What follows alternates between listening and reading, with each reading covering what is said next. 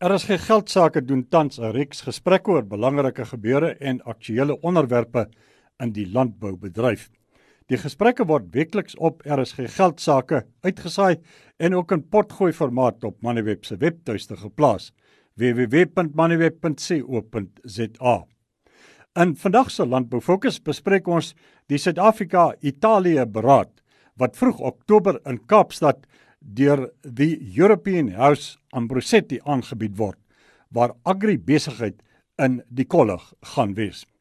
By my in die ateljee is Nico de Kock, bedryfshoof van Grow to the Power of in Consulting, wat met die beraadreëlings gemoeid is. Goeiedag, Nico. Goeiedag, baie dankie. Kom ons begin by die European House Ambrosetti, wat as gasheer vir die beraad optree. Wie is die European House? European House Ambrosetti is die oudste bestuurskonsultasiemaatskappy in Italië. Hulle het oorspronklik begin deur 'n groep besigheidsleiers en politieke leiers bymekaar te bring in 'n forum om te praat oor Europa, die wêreld en die ekonomie binne in Italië.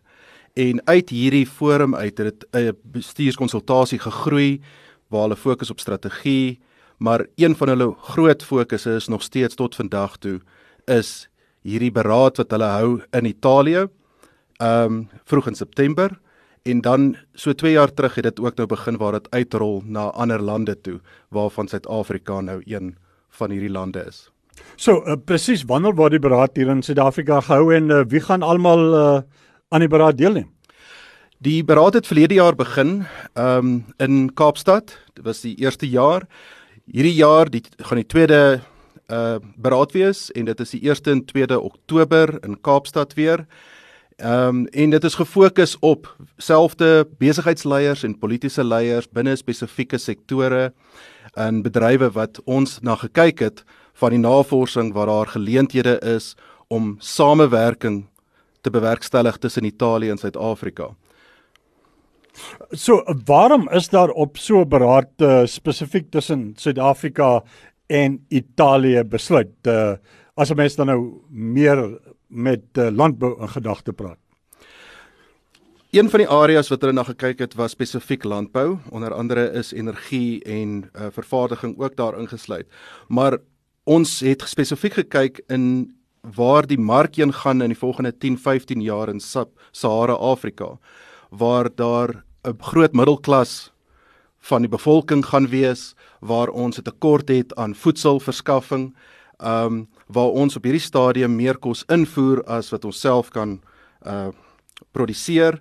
Maar die ander groot rede was, as ons kyk na die sterkpunte van Italië was, hier het ons die behoefte in Afrika, maar Italië het weer 'n baie groot sterkpunt wanneer dit kom met die prosesering van voedsel, die verwerking, as ook hoe om kleinskaalse boere bymekaar te bring in 'n stelsel, sodat ons 'n inklusiewe stelsel kan bewerkstellig. So landbou was een van die groot fokusareas, en Italië het definitief iets wat hulle kan bied vir Sub-Sahara Afrika.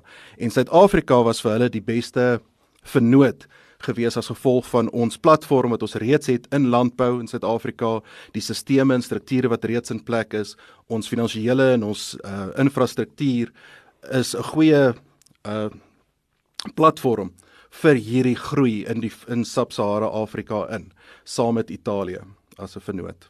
Nico, maar mense sien deesdae dat baie Suid-Afrikaanse landboubesigheidsmaatskappye hulle na die res van Afrika wend om hulle voetspoor te verbred. Sou 'n mens nie op hierdie manier by 'n punt uitkom waar Suid-Afrika en Italië dan mededingers begin word in steede van dat daar samewerking is? Dit is so, daar is baie besighede wat reeds op hulle eie ingaan, maar die fokus vir ons is, alhoewel ons nie uitsluitlik net na die groot maatskappye kyk nie, ons grootste fokus is meer die middelslag besighede, die middelslag organisasies, wat nie die kapasiteit het nie, wat belegging benodig, ouens wat sê, ons het sekere tegnologieë hierso, ons is reeds goed in sekere dinge, maar deur 'n vennootskap aan te gaan met 'n land soos Italië en hulle bedryf, daar's baie wat ons kan leer. En ja, daar is in sekere areas waar daar seker dit sal wees waar daar gaan mededinging, dat daar meer mededinging gaan wees, maar die fokus is vir ons om te kyk hoe kan ons die sterkpunte van al twee lande, van die maatskappye wat hierdie vennootskap wil saamgaan, hoe om hulle by mekaar te kan uitbring. Hoe kan ons hierdie sterkpunte van albei kante by mekaar bring sodat ons 'n platform kan kry vir Sub-Sahara Afrika? Die infrastruktuur, die tegnologie is nie so ontwikkel in baie van die ander lande nie. Ons het, en dit is hoekom die beraad fokus nie net op die besigheidskant nie, maar ook op die politiese kant, want baie van die infrastruktuur moet jy saam met die verskillende lande se regeringswerk om dit te maak werk. Want ons praat van byvoorbeeld een van hierdie geleenthede is om kleiner oplossings te vind. Waar jy sit in Tanzanië waar baie van die boere mangoes en vrugte produseer, maar hulle is baie ver weg van waar die mark is. Nou, hoe kry ek daai mangoes by die mark? Hulle het 'n baie goeie melkstelsel om die melk te verskaf, maar ons wil kyk, hoe kan ons nou tegnologie gebruik om sap te vervaardig in die area? Hoe kan jy van die kleiner tegnologieë gebruik binne in die area, sodat ons die produsering en die mark na mekaar kan bring, in plaas van om net jou basiese produkte te produseer en dit na een sentrale plek toe te vat waar die verwerking plaasvind. Italië is baie goed om daai van bo af dit af te skaal na laer vlak toe, van hoe kan ons tegnologie gebruik op 'n kleiner skaal, dat jy op 'n kleiner stuk grond baie meer waarde toevoeging kan doen op jou produk. Nico het verwys na Suid-Afrikaanse landboubesighede wat hulle besig is om hulle voetspoor in Afrika te verbreek. As ons nou aftrek en ek hoor wat jy gesê het, wat is die moontlikheid wat se bydra Italië kan lewer, maar hier in Suid-Afrika het ons 'n totale nuwe geslag boere wat gaan opkom. Bestaansboere, kleinboere, middelslagboere, opkomende boere, kommersiële boere. Tot watter mate kan hulle baat by hierdie samewerkingsooreenkoms? Deel van, soos ek genoem het vroeër, een van die groot voordele of iets wat ons kan leer van Suid-Afrika se oogpunt af van Italië, is hoe hulle inklusiewe stelsel gemaak werk het, hoe om kleinboere, kleinskaalse boere in koöperatiewe stelsels deel te maak van die groter besigheid. En dit is wat op 'n sekere mate kort in Suid-Afrika. Daar is hierdie groot gaping tussen die groot landboubesighede en die kleiner boere. En ons is ook in 'n mate probeer ons nou nog in Suid-Afrika dit nog erger maak deurdat ons hierdie gaping word al hoe groter. So ons wil, Italië het een van hierdie modelle waar hulle sê, maar ons kan julle help, hoe kan ons klein, of dit nou opkomende boere is, klein familieboerderye, hoe kan julle 'n inklusiewe manier deel maak van 'n groter model, dat ons hulle deel kan maak van die groot verwerking of die agri-parks konsep wat hulle voorstel vir Suid-Afrika. Want dit gaan oor of jy nou klein koöperatiewe boere het, of jy nou klein familieboere het, of hoe kan jy al hierdie boere bymekaar bring in een stelsel, en dat almal deel vorm van die waardeketting wat jy dan basies voorstel. Nou, die agri-park konsep wat jy van praat, daar word al hoe meer daarna verwys, wat dan nou een van die sleutelaspekte van die nuwe manier van samewerking en landboupotensiaal ontwikkeling sal wees. Wat behels daai konsep? Verduidelik hom kortliks vir ons. Agri-parke is basies, en daar is 'n paar wat alreeds wêreldwyd bestaan en hardloop, en in Afrika, en Ambrosetti was deel van een van die in Zambië ook, waar hulle kyk na hoe om hierdie as 'n konsep te gebruik. Maar dit is nie 'n park soos wat mense sou dink, hierdie is 'n industriële park, daar's fisiese infrastruktuur en geboue noodwendig nie. Dit kan ook 'n virtuele park wees, maar dit gaan oor hoe om binne 'n area te kyk na wat word geproduseer in daai area, en hoe kan jy dan industriële kapasiteit nader aan daar waar die produksie gebeur te bring. En hoe maak jy daai clusters wat jy dan create in hierdie park, hoe bring jy dit dan weer terug na die mark toe? Nou, die fokus van agriparke is om waarde toe te voeg op die laer punt. So ons kyk byvoorbeeld een van die projekte wat ons nou na kyk as gevolg van die voorlegging van die beraad van verlede jaar in die Noordwes provinsie, is die idee om 3 van hierdie agriparks te kry.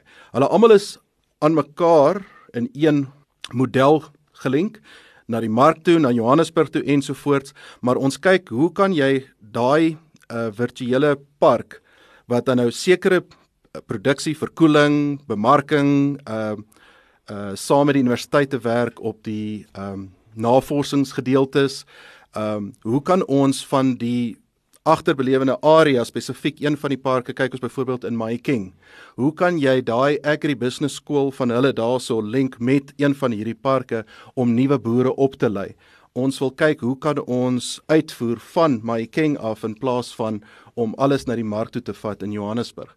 So dit gaan oor hoe om te kyk wat reeds in 'n area is en dan dit te ontgin en aan mekaar te sit in 'n waardeketting.